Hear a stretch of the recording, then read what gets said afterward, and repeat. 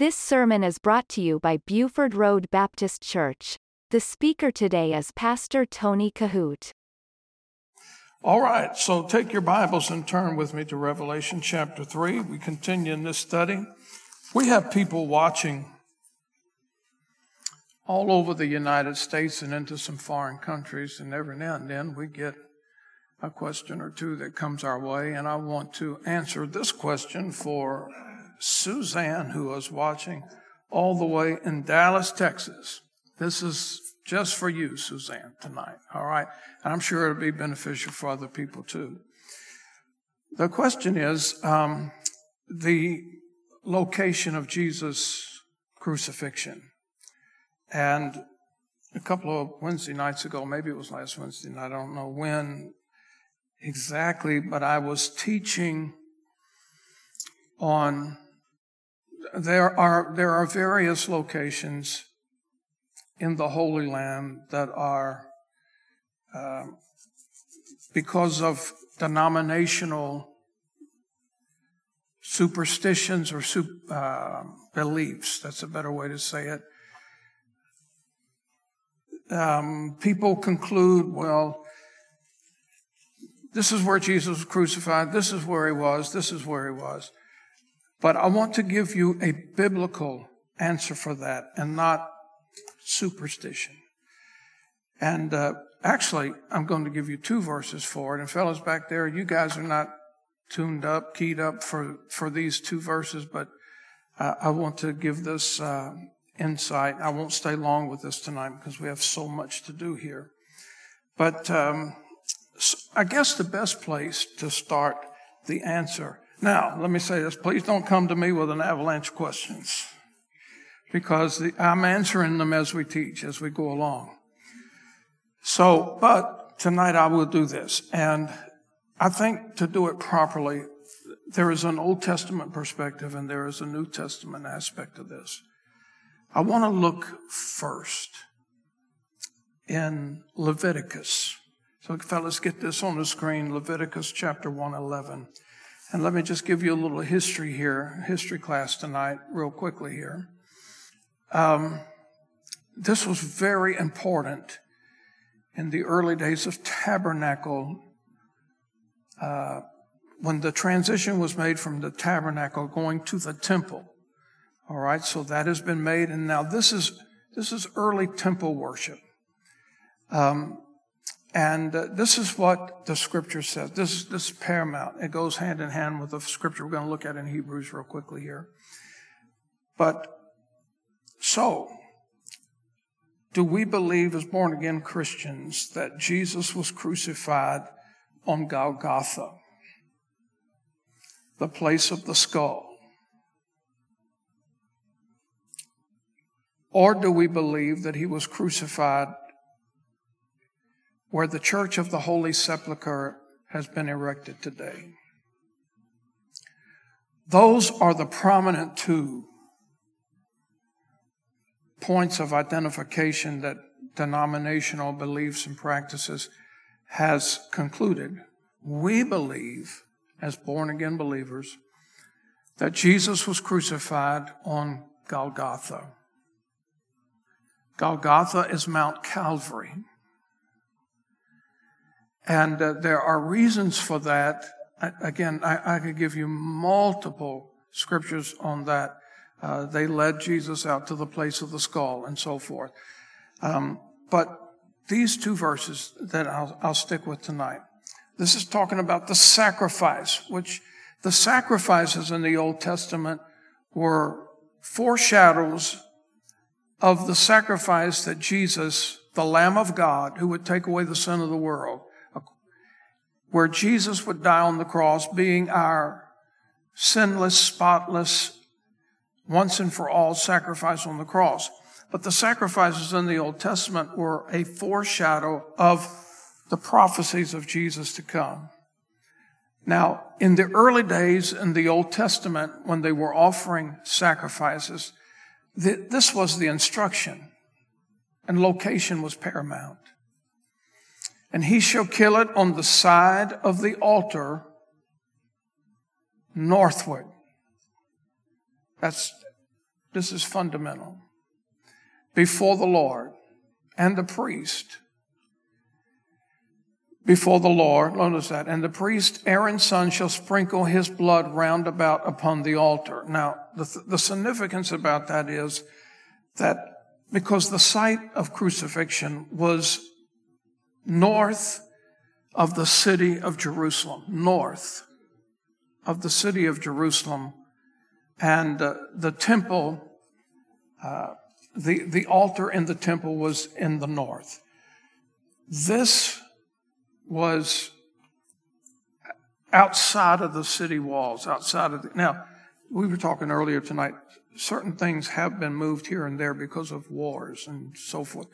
But for example, the ruins of Solomon's temple, the Wailing Wall, that's not been moved. There are strategic things that have not been moved. And one of them, this is preserved. But the main scripture that I want to give is in Hebrews chapter 13, verse number 12. And let's get that up quick, fellas. And it says this, wherefore Jesus also, that he might sanctify the people with his own blood, look at this, suffered without the gate. Jesus was crucified outside of the city walls. And this altar of the Old Testament was also located, and by the way, that is north, outside of the city walls, and that's exactly where the Old Testament sacrifices were offered. They go hand in hand. They correlate together. The Church of the Holy Sepulchre is traditional superstition. I've been in it one time too many. And it's only been one time. And I felt like I was in a den of devils when I went in there. It is nothing but paraphernalia. It's damp, it's cold, it's dreary, it looks like a dungeon. And it's just, it'll give you nightmares.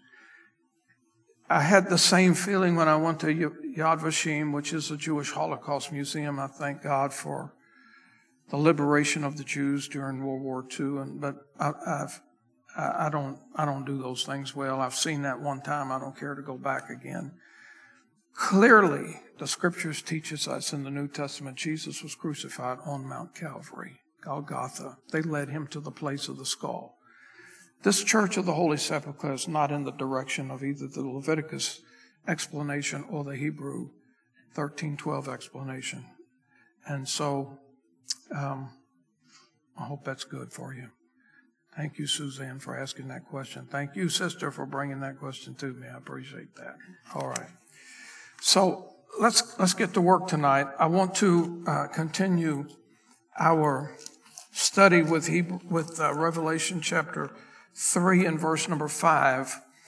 And there's so many things coming out of the scripture that has led us to where we are taking the long way from Revelation 3:5 to Revelation 3:6. It's the long way to verse 6. But they are important footsteps. We're talking about the doctrine of salvation, and I have already given you those clear as day, the doctrine of salvation. And so now we're going to be talking about the assurance of it.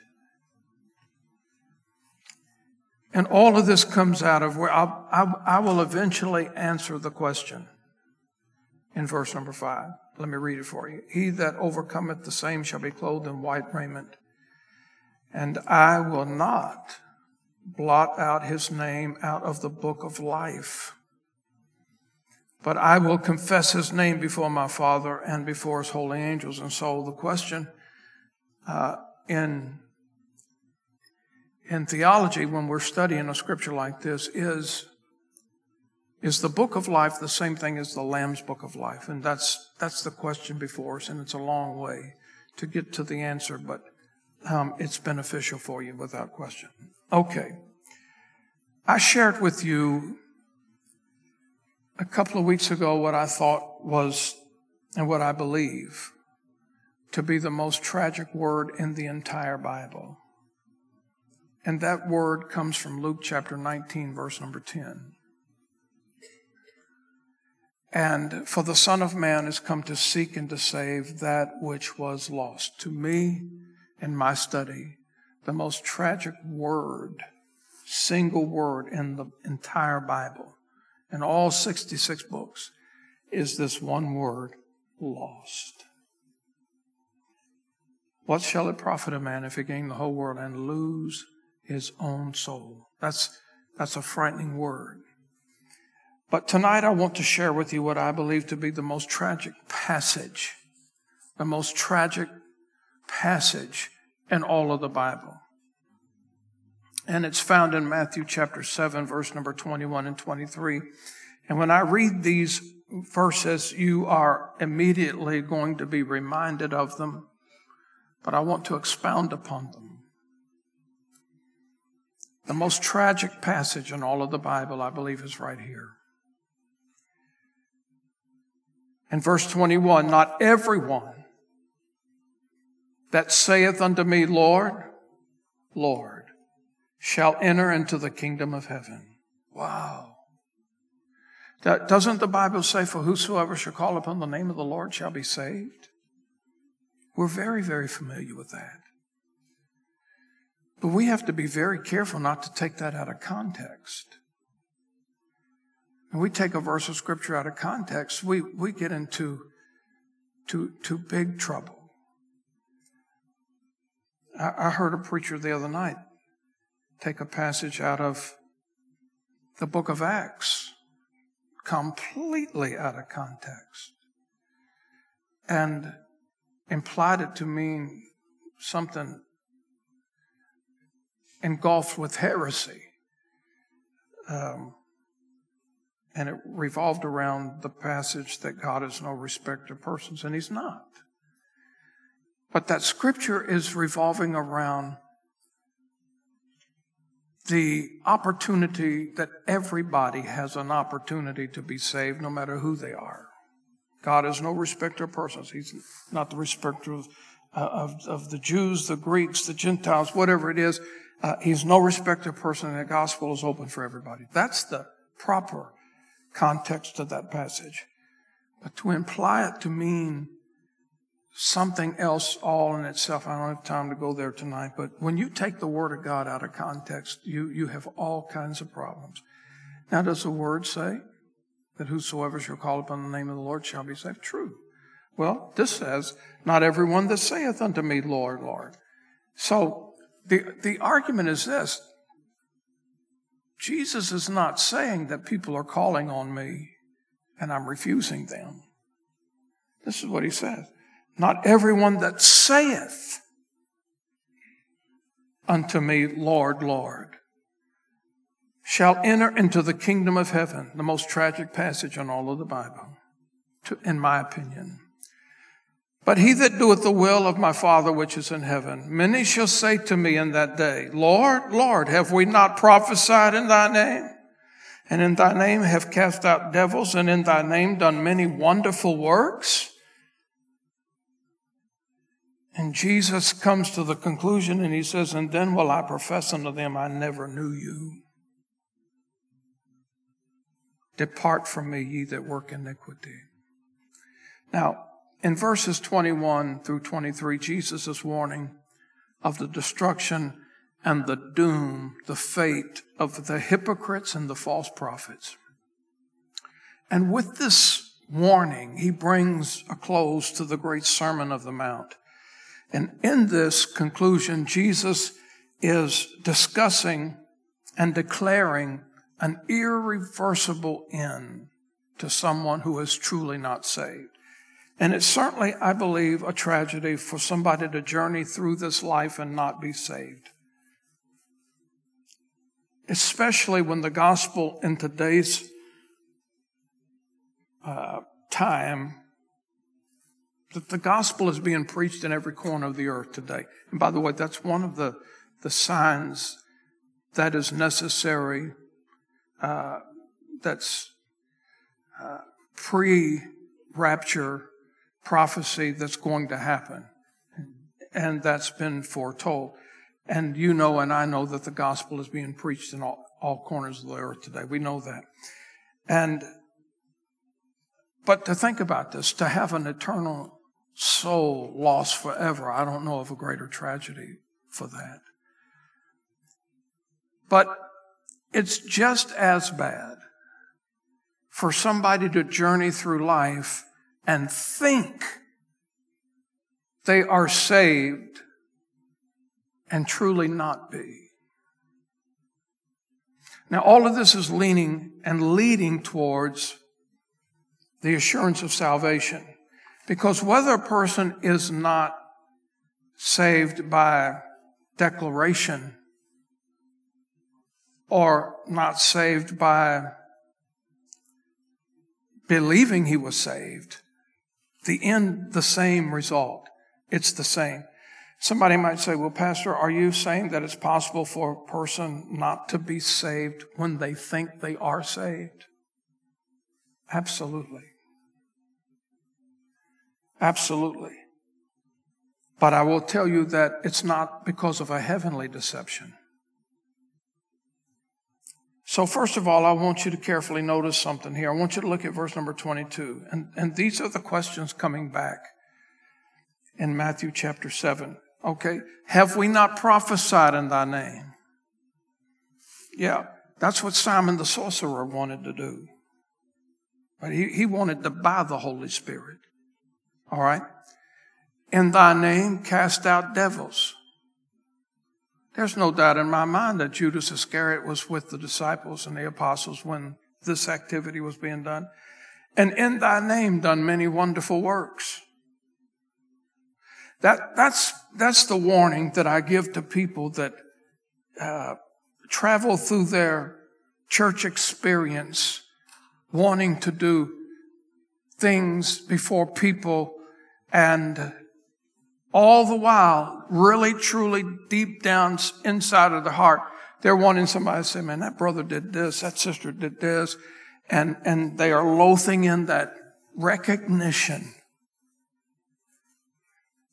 When the truth of the matter is, Jesus said, if that's what you crave, when you get those pats on the back and those handshakes, that's your reward. So be it. Haven't we done all these wonderful things? It's possible. Have you not ever heard of a preacher that has preached and pastored a church for 25, 30 years and somewhere down life's road got saved? You say, how can that be? I know of two. The first pastor that built this church,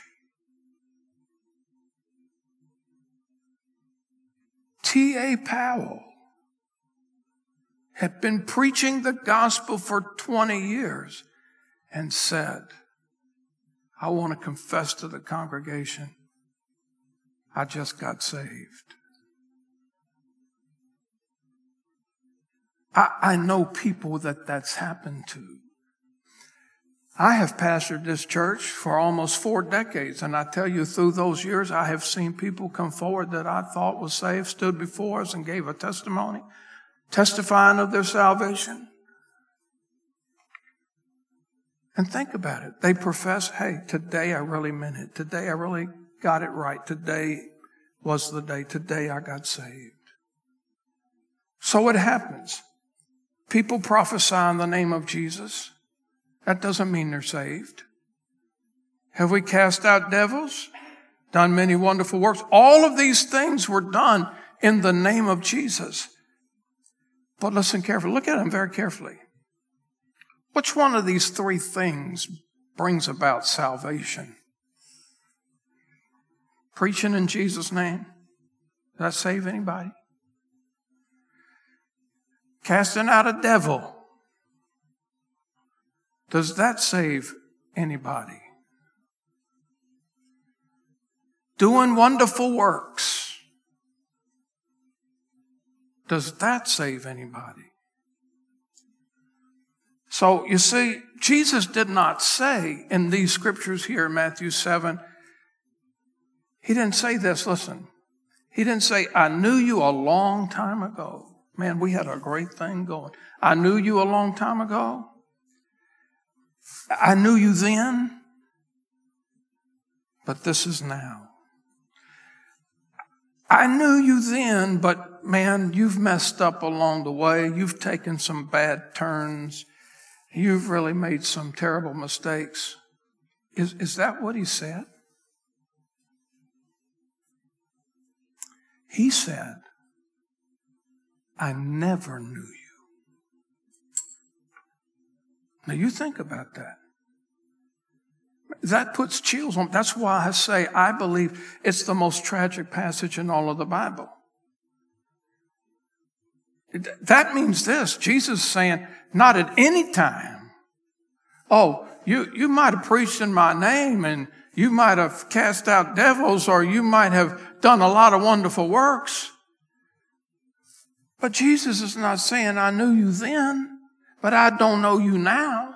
He is saying something entirely different. He said, I never knew you. And so these are not people who were one time saved and for whatever reason lost their salvation. We don't believe that. And I'm going to give you the scriptures why we don't believe that. Why you can not only know the truth of salvation, but you can have the assurance of salvation, and then you can be assured of eternal security. We will get there. So Jesus is saying that there, in these particular scriptures, he says there's a time that he said, even though I recognize you as a human being, I never knew you as a child of God. And let me say this. If you are truly saved, you know it. Nobody has ever had to convince me that I was saved. Nobody. If you are truly saved, then you know it. And the scripture I want to give you for that is in John chapter 10 and verse number 14. And again, I told you earlier on we're going to have a lot of scriptures, and I want you to write some of these things down. You'll be confronted in some time of your life about these very subjects. But Jesus declared this in John 10:14. He said, I am the good shepherd and know my sheep and am known of mine. John 10:14. And so this world is filled with people who do a lot of good, humanitarian, wonderful good deeds every single day. And many people do good things in Jesus' name, in the name of the church, in the name of the religion, denomination that they are a part of. But many have never known Jesus in the aspect of forgiveness of sin. And that's paramount. And so Jesus said, I never knew you as my child. And so let me assure you of something. Many people join churches who are not saved. When people come down here, I ask them basically two questions. Sometimes I'm fortunate enough to ask questions of folks who have indicated they want to come into the fellowship of our church. I'm often fortunate enough to have private conversations with them before they come down publicly. And I always ask them this: do you know the Lord Jesus Christ as your personal Savior? The second question is, have you been scripturally baptized? You've been immersed, buried in the likeness of his death, raised in the likeness of his resurrection. Have you been scripturally baptized? So the only thing I have to go by is what people say. And when people come down here and they want to join the church, I ask them here quietly in front, do you know the Lord as your Savior? Have you been scripturally baptized? All I have to do is go by is what they say. That's all I have. Many people have been baptized. Listen carefully. Many people have been baptized. Many people go through life totally deceived. They were sprinkled as a child and think they are saved. The problem with that is this. You see, everybody has to come to a personal accountability. I cannot save you. I cannot take a baby and say, okay, you're going to be saved. You're going to go to heaven.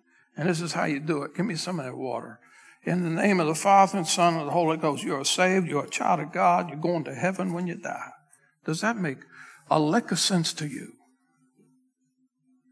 The problem with that is this. I can't save anybody. And a person cannot be saved unless they have come to the awareness of their sin. They got to know what they're being saved from. They have to, the word says this in Romans 10:13, for whosoever shall call upon the name of the Lord. It doesn't say for whosoever is baptized can go to heaven. It says for whosoever shall call upon the name of the Lord. Now listen, you got to have a sense of maturity to do that. Whosoever shall call upon the name of the Lord. Now, the question is this. Somebody needs to say, well, why do I need to call on Jesus? Now, how can a baby do that? Well, because Jesus is the Lamb of God that takes away the sin of the world. He is the Savior. He is the way, the truth, and the life, and no man comes to the Father but by me. That's what the words. See, you explain this to a child. You explain this to a teenager. You explain this to an adult. You can't explain that to a baby. You can whisper in his ear all you want to and hocus pocus everything you want to do. But that child is a soul headed for eternity. So here's the thing. Not just in a case like that, but people come through life and from various different places and they've never been born again and join churches every day. Many people have been baptized, but never, ever, ever have been born again. They're washed in the baptismal pool, but they have never been washed in the blood. What can wash away my sin? Nothing but the blood of Jesus. What can make me whole again? Nothing but the blood of Jesus. So here's the thing. Water does not cleanse anybody from sin. It is the blood of Jesus. In fact, 1 John 1:7 says this, but if we walk in the light as he is in the light, we have fellowship with one another. And the blood of Jesus Christ, his Son, cleanseth us from all sin. And I want you to listen to this very carefully. I believe that one of the greatest things that we could ever hear Jesus say is, well done, thy good and faithful servant. I believe that's, as a Christian, when we get to heaven, to hear the Lord say, well done. But do you know the worst thing that we could ever hear God say to us? Depart from me, ye that work iniquity, for I never knew you. But one way or another, listen carefully, regardless which of the two he will say to you, the scripture says this in Philippians chapter 2, verse number 10. Whether he says, well done, or whether he says, depart from me, he will say, this is what the scripture says about everybody. Well done, depart from me. In Philippians 2:10, that at the name of Jesus, every knee shall bow, of the things in heaven, of the things in earth, and the things under the earth, and that every tongue shall confess that Jesus Christ is Lord, to the glory of God the Father. Think about it. Think about it. Well done. Enter into the joy of the Lord. We fall on our knees. We lift up holy hands. And we begin to praise God. Worthy is the Lamb that was slain. On this side, at the great white throne, God is saying, depart from me, ye that work iniquity, for I never knew you. Somebody falling on their knees on their way to hell and say, truly, this man was the Son of God. He is the Lord. Because the Bible says that every knee will bow. Every knee will bow. That means those that are hearing, well done. That means that those that are hearing, depart from me, every knee will bow. On this side, nothing can be reversed. Can you imagine? Listen, there are two people in hell tonight that I think are having the biggest nightmares of them all. And that's this. Do you remember the man who came to the Lord? He came to the apostles He had seen Jesus on occasions. He had heard the testimonies. He had heard of the miracles. His curiosity was churning in his heart. He says, Paul, tell me some stuff. Tell me some stuff. Let me tell you this, and I was telling Miss Sharon this the other day. I can remember years ago when I went to the doctor, and I took my doctor one of the books I had wrote on Bible prophecy, and the waiting room was in horseshoe shaped, and people were sitting out there piled up almost on top of each other. And I had previously given my doctor a book, and he had taken it with him on his vacation. He began to read it. When he got back, it was a book of prophecy. When he got back, I had to go to him to talk to him for a little bit and get some things straight. And I waited for him to call my name. Place was packed out there. And when I got in there, after we went through my physical stuff, he was sitting on a little rolling chair. And you know the white coats that they wear. Inside his white coat, he had his prescription pad. And he's sitting on his little stool. I'm sitting on this little stool. He rolls over to me and he pulls out his prescription pad. And he says, tell me some stuff. I want you to explain to me this thing about the tribulation. I want you to explain to me about Jesus coming again. And the first thing that goes to my mind is, hey, Doc, there's a pile of people out there. They're all wanting to talk to you. And he's writing the scriptures down. That blew me away. But you think about this. When this man came, he said, Paul, tell me some stuff. Tell me some stuff. And Paul gives the testimony, and then to hear him say,